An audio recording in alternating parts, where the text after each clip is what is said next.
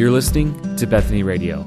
More content is available on iTunes or online at BethanyBibleLeroy.com. Well, good morning to you.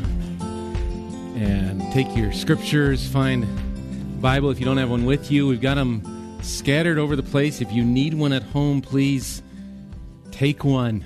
You're hearing that from here. We want you to be in the Word of God throughout the week. Not just here, but we gather together, fellowship of believers, to listen to God's Word today. So we're looking at Psalm 119 today. Psalm 119, if you want to make your way there. 176 verses. We won't cover them all.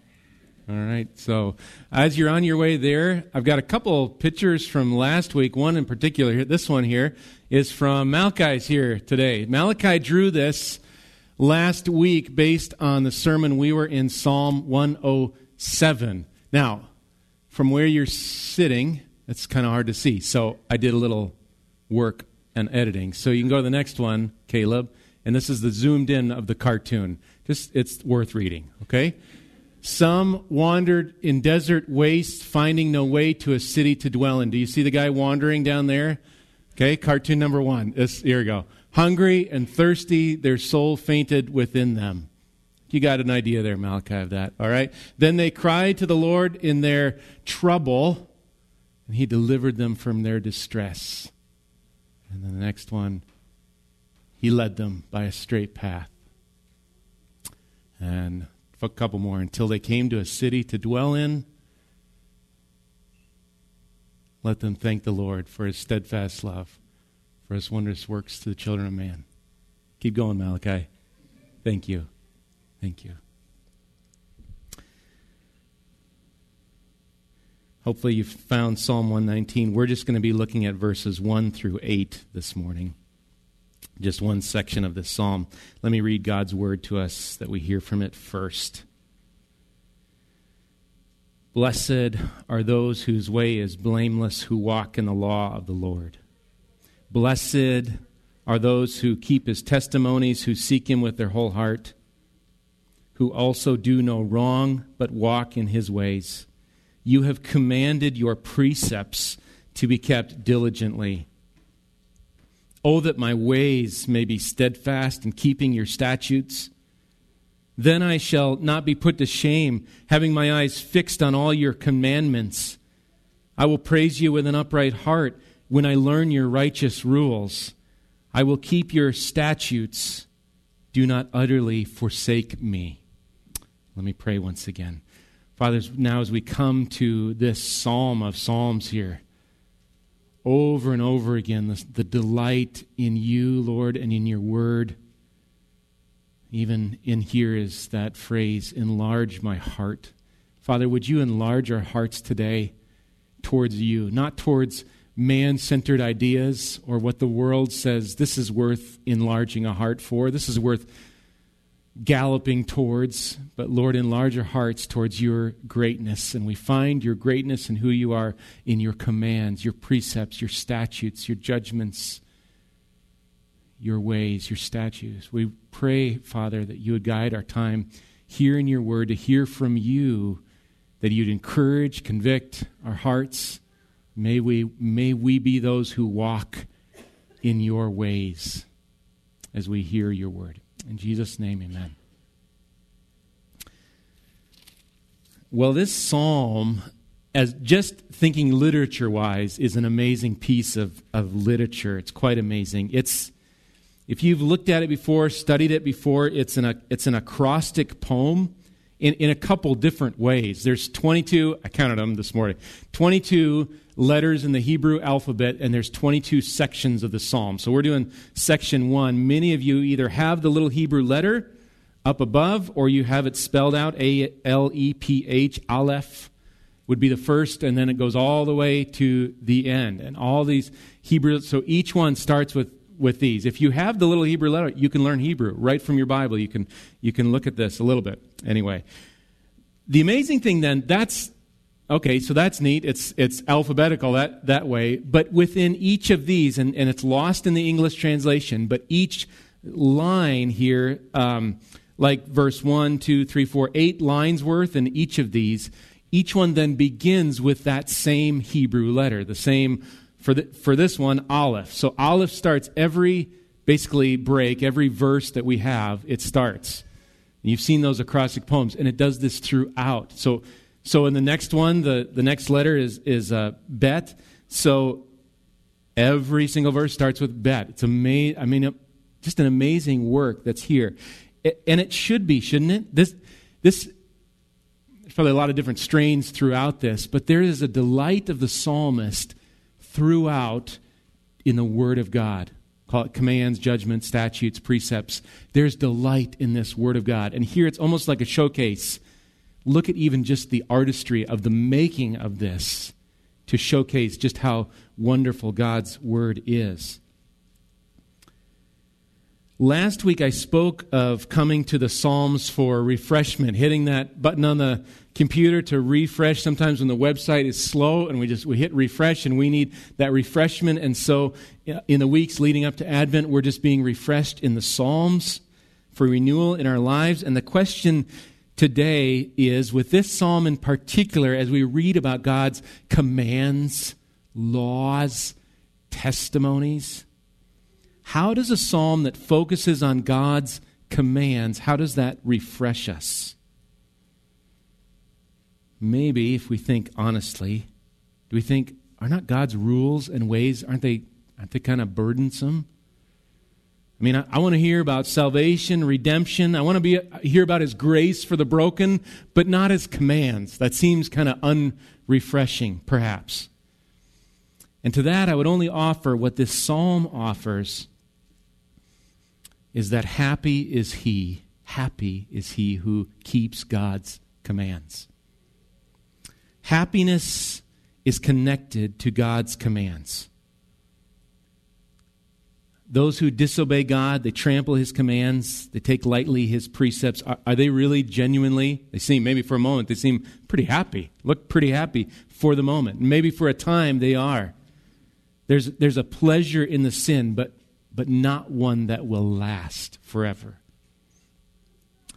Those who are blessed are those who seek the Lord and keep His ways. So there's two observations from this section. I'm going to break it up in kind of two parts.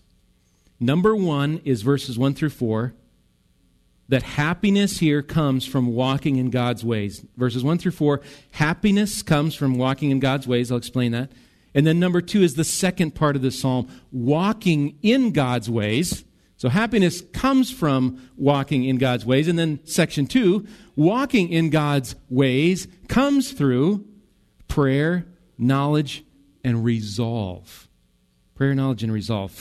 So for now, we'll just look at this first part, particular verses 1 through 2. But this first, happiness comes from walking in God's ways. Look at verses 1 and 2 again. Blessed are those whose way is blameless, who walk in the law of the Lord. Blessed are those who keep His testimonies, who seek Him with their whole heart. Most translations start with, verses 1 and 2, start with the idea of blessed. Maybe you have that in your scripture, blessed and so forth. The New Living Translation has joyful.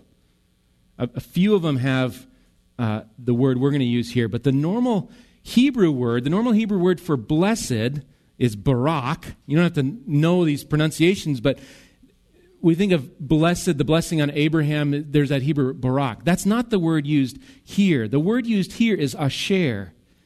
Asher. It's you think of Asher, one of the 12 sons of Jacob, born to Zilpah, Asher. The meaning there is blessed, but there's also another one that some of the translations, some use as happy. So you've got blessed here. You could, I think, interchange it with happy.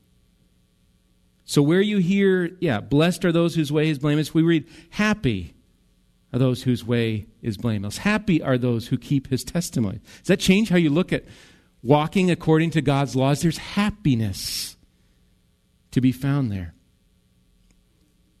Walking in His laws, His testimonies. So happiness, that's where we think of this, happy is he who keeps God's commands. It's connected here.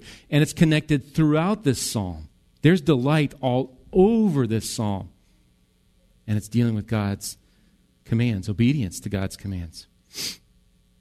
Now, John Calvin writes this here, and he writes it about men who seek happiness. I was listening to a program by Joe Rigney that said all of us are seeking happiness. That's something true of everybody in this room. I liked how he said, we even wash the dishes because of happiness. We seek happiness, right? We wash them because the end goal will make us happy. There's happy. We seek it in these places. Calvin here writes of two ways to seek that happiness. He says, all men naturally aspire after happiness. But instead of searching for it in the right path, they designedly prefer wandering up and down through endless bypaths to their ruin and destruction. Then he goes on to say, the further a man wanders from God, the happier does he imagine himself to be. And hence all treat as a fable what the Holy Spirit declares about true piety and the service of God. This is a doctrine which scarcely one among 100 receives. You hear what he's saying there? Those who go after away from God imagine it to be the happiest road to be on. They don't realize that the happy road is God's road, God's ways. And the world there, the world that's still in our flesh, our own hearts would say happiness is found outside of God's commands, right? How do we get around that? But God's word says happiness is found in his commands because happiness is found in God himself. And it's his grace. Or think of his commands as his grace on us to hear from him. So happy are those who keep God's ways. But then this happiness extends further in the psalm. Look then at verses 3 through 4. Who also, so there's all these, those who this, those who do this, who also, verse 3, do no wrong, but walk in his ways. You have commanded your precepts to be kept diligently.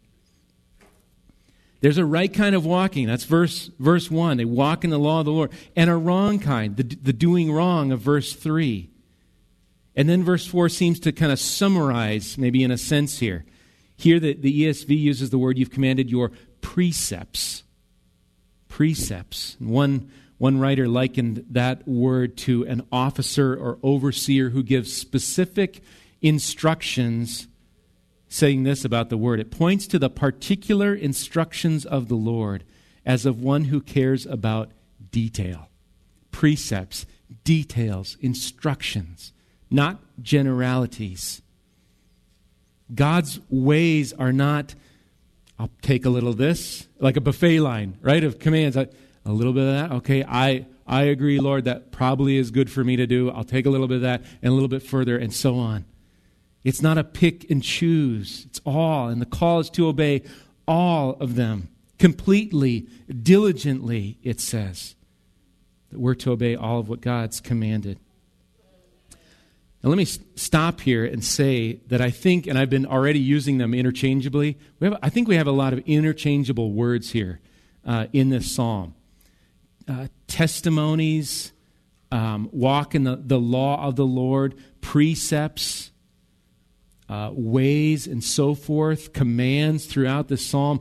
Different words, I think they're in a sense interchangeable. Not that they exactly all mean the same thing, but they all relate. They fill out a spectrum of God's commands, how he communicates his words and therefore his will to his people. But all this also says, his ways, his law, his commands, says that when God says then to have no other gods, he means that. Don't have any other gods before me. When he says don't make an image, God says that, don't make an idol, which to bow down, he means that. When he says don't use my name in an empty, vain, cursing-like way with his name, he means it. When God says, honor the Sabbath day of rest, he rested too. We should find a day to rest from our toiling. And the list goes on, doesn't it?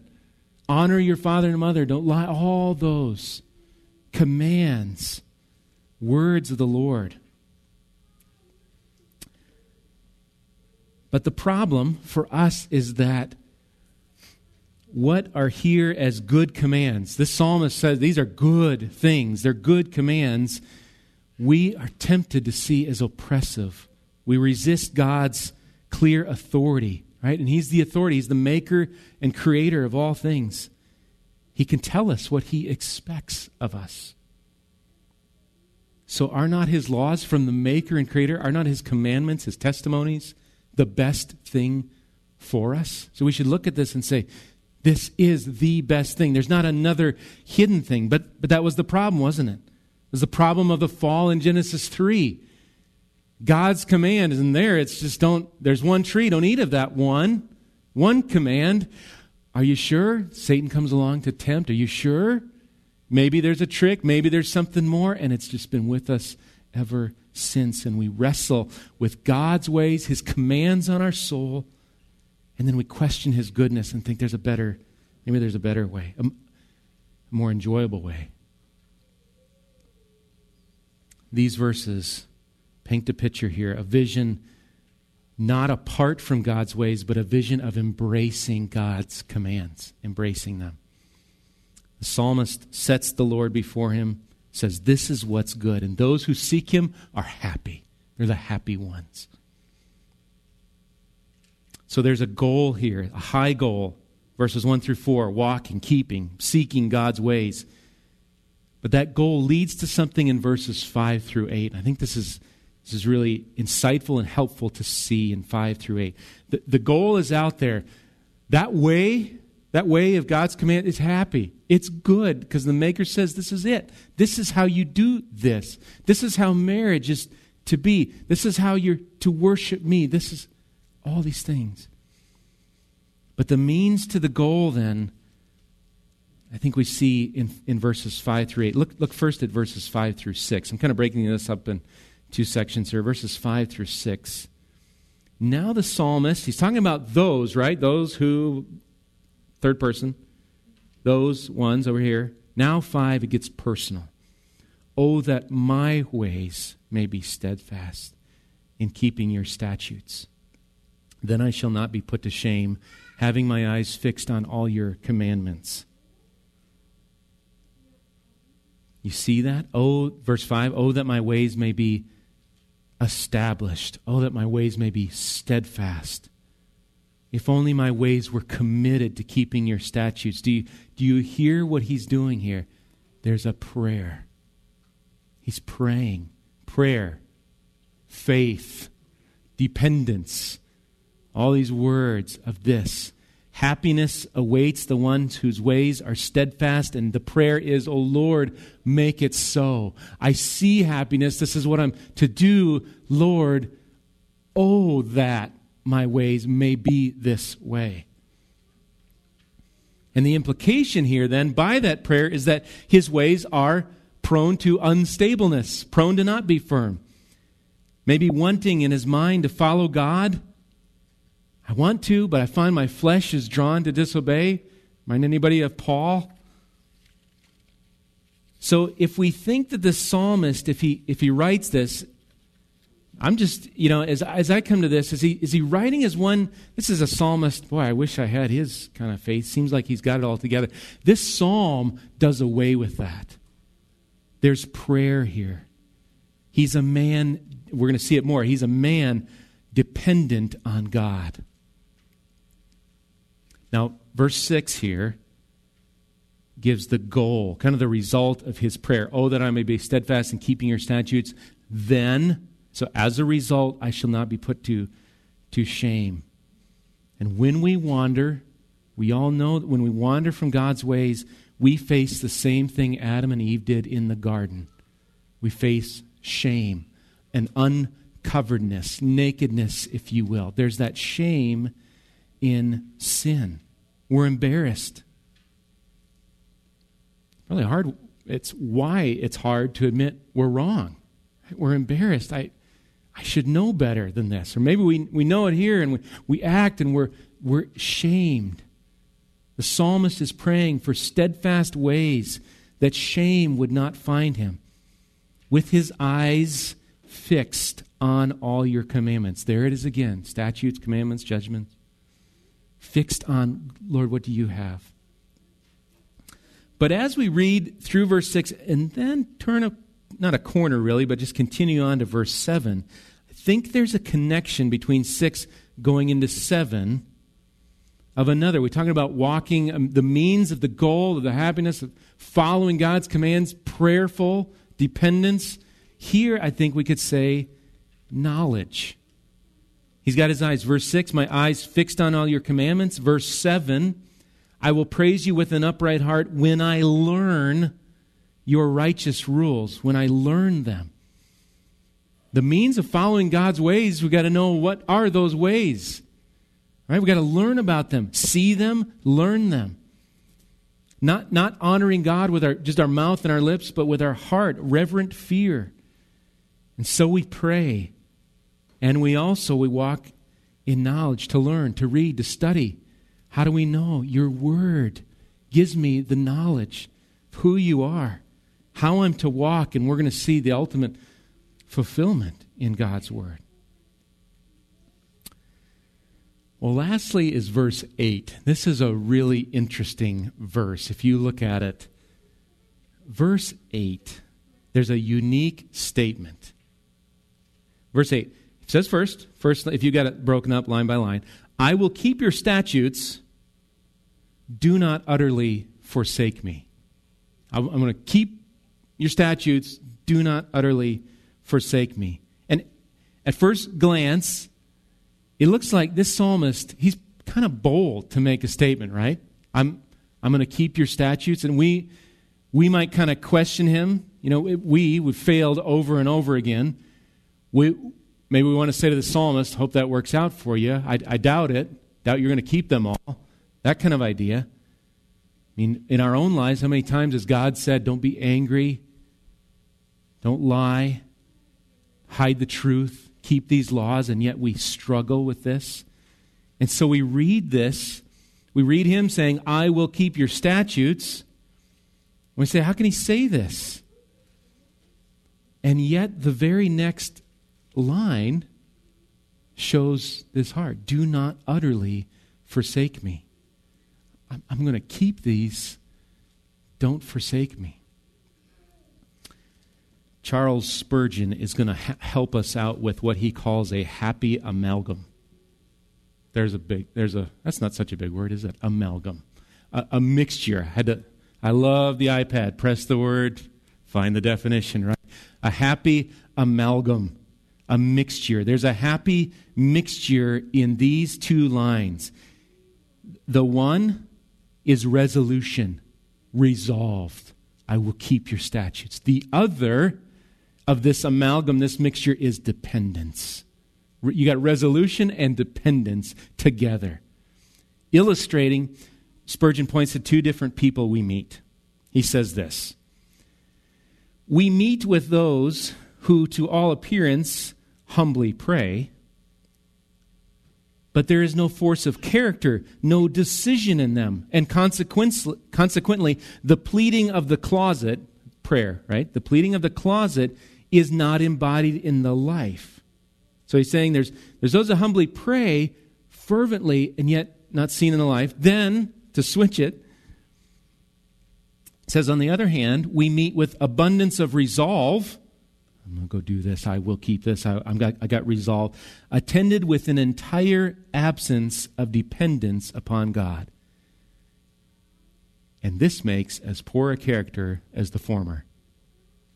Spurgeon ends, the Lord grant us to have such a blending of excellences that we may be perfect and entire, wanting nothing.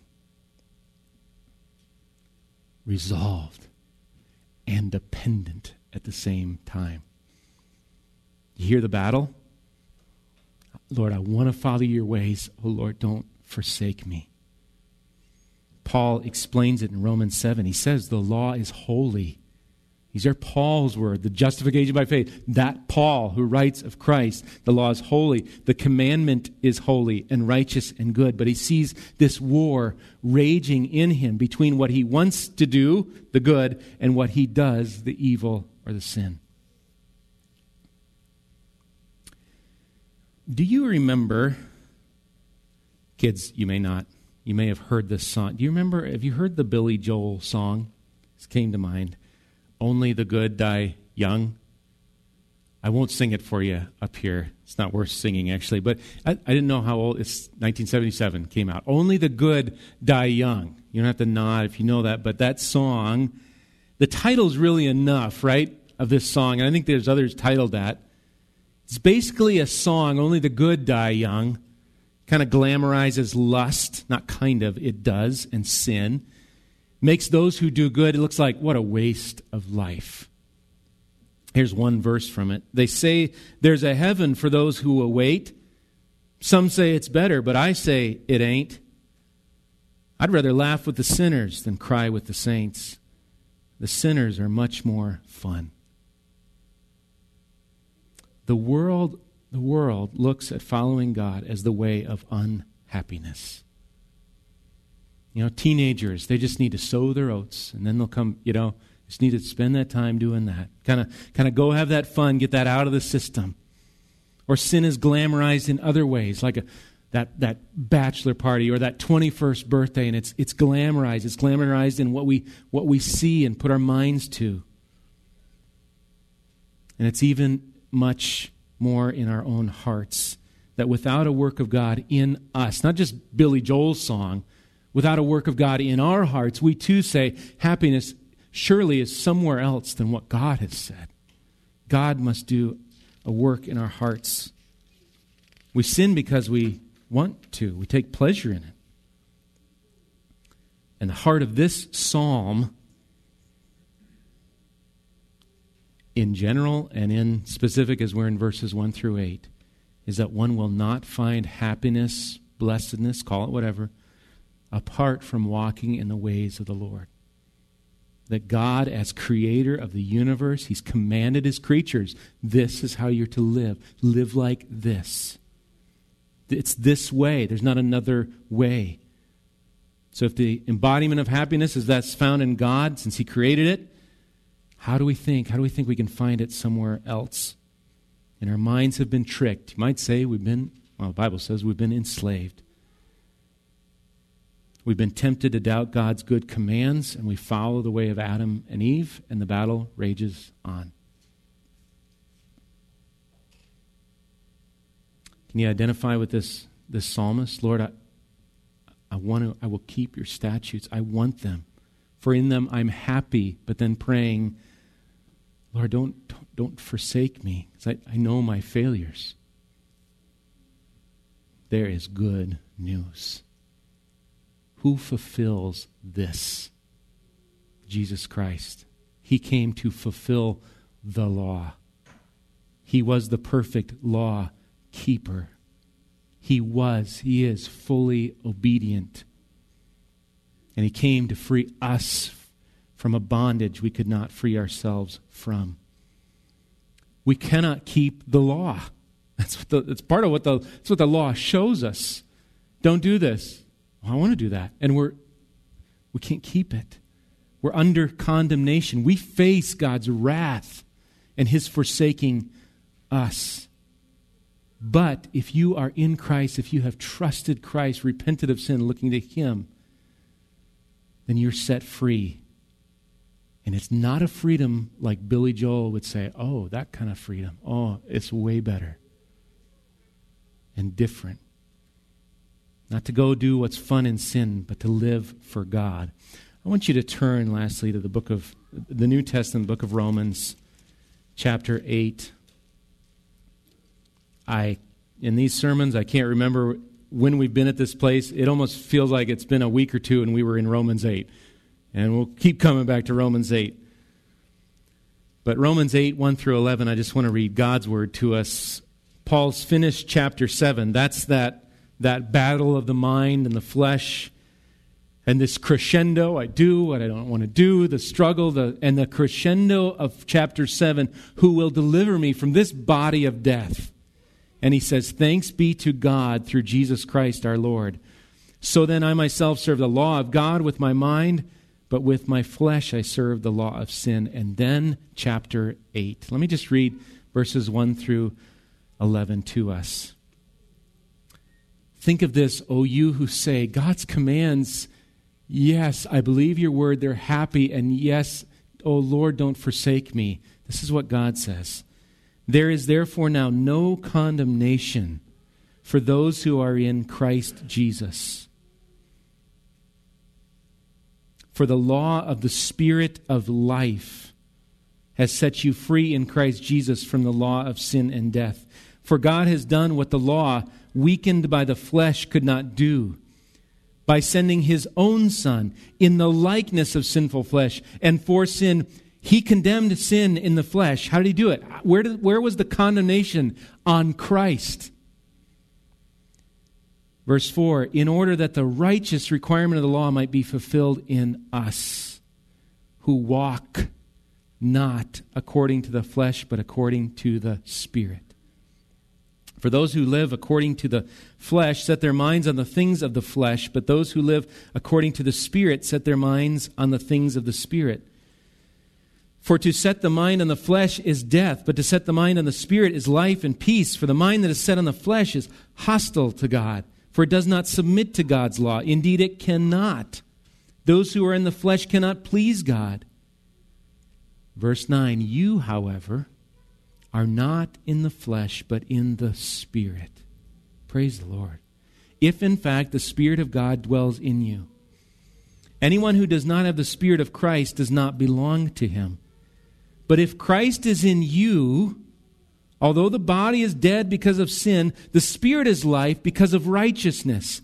And if the Spirit of Him who raised Jesus from the dead dwells in you, He who raised Christ Jesus from the dead will also give life to your mortal bodies through His Spirit who dwells in you. It's Christ who was condemned in the flesh. Christ was forsaken for our sin, for our disobedience. Our penalty placed on Him. Isaiah 53, right? By His wounds we are healed. We're actually given life by the Holy Spirit, by God Himself, that we might live to God. In fact, Paul puts it this way in Romans 6:4. He says, we were buried, and we talk about this at baptism, we were buried, therefore, with Him by baptism into death, in order that just as Christ was raised from the dead by the glory of the Father, we too might walk. Here's this, Lord, am I walking? I got Psalm 119, walk in the ways of the Lord. How does a sinner walk? Because of what God has done in us, that we might walk in newness of life. The testimonies, the laws, the commands, the ways of God, they're open to us through Christ. Happy are those whose way is blameless, who walk in the law of the Lord, who keep His testimonies, who seek Him with their whole heart. And praise God that He's made a way for us to be happy in Him, and it's through Jesus. He's freed us to now follow His commands. One more quote from Spurgeon. You'll probably hear him a lot. I've got a commentary by him on Psalms. It's long, but here's one. What he says. He says, Christ is our way. Think of this walking, living. It says, Christ is our way, and we are not only alive in Christ, but we are to live in Christ. The sorrow is that we bespatter, do away with? Bespatter, an old word. That we bespatter His holy way with our selfishness, self-exaltation, our willfulness and carnality. And so we miss a great measure of the blessedness which is in Him as our way. A believer who errs is still saved, but the joy of his salvation is not experienced by him. Let me start that again. A believer who errs is still saved, but the joy of his salvation is not experienced by him. He's rescued, but not enriched, greatly borne with, but not greatly blessed. So there's a rescue of salvation. The enriching is following in the God whose workmanship in Christ you are. And may you have today a resolved dependence. Those two, the amalgam together. Resolved to follow God's commands. I will. This is what I want.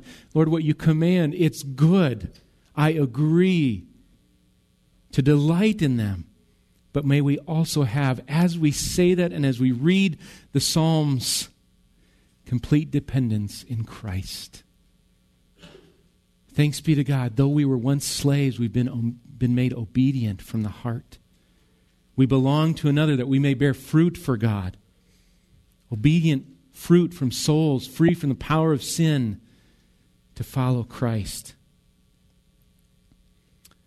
Happy is he who keeps God's commands. So prayerfully resolve to follow God. Let's pray.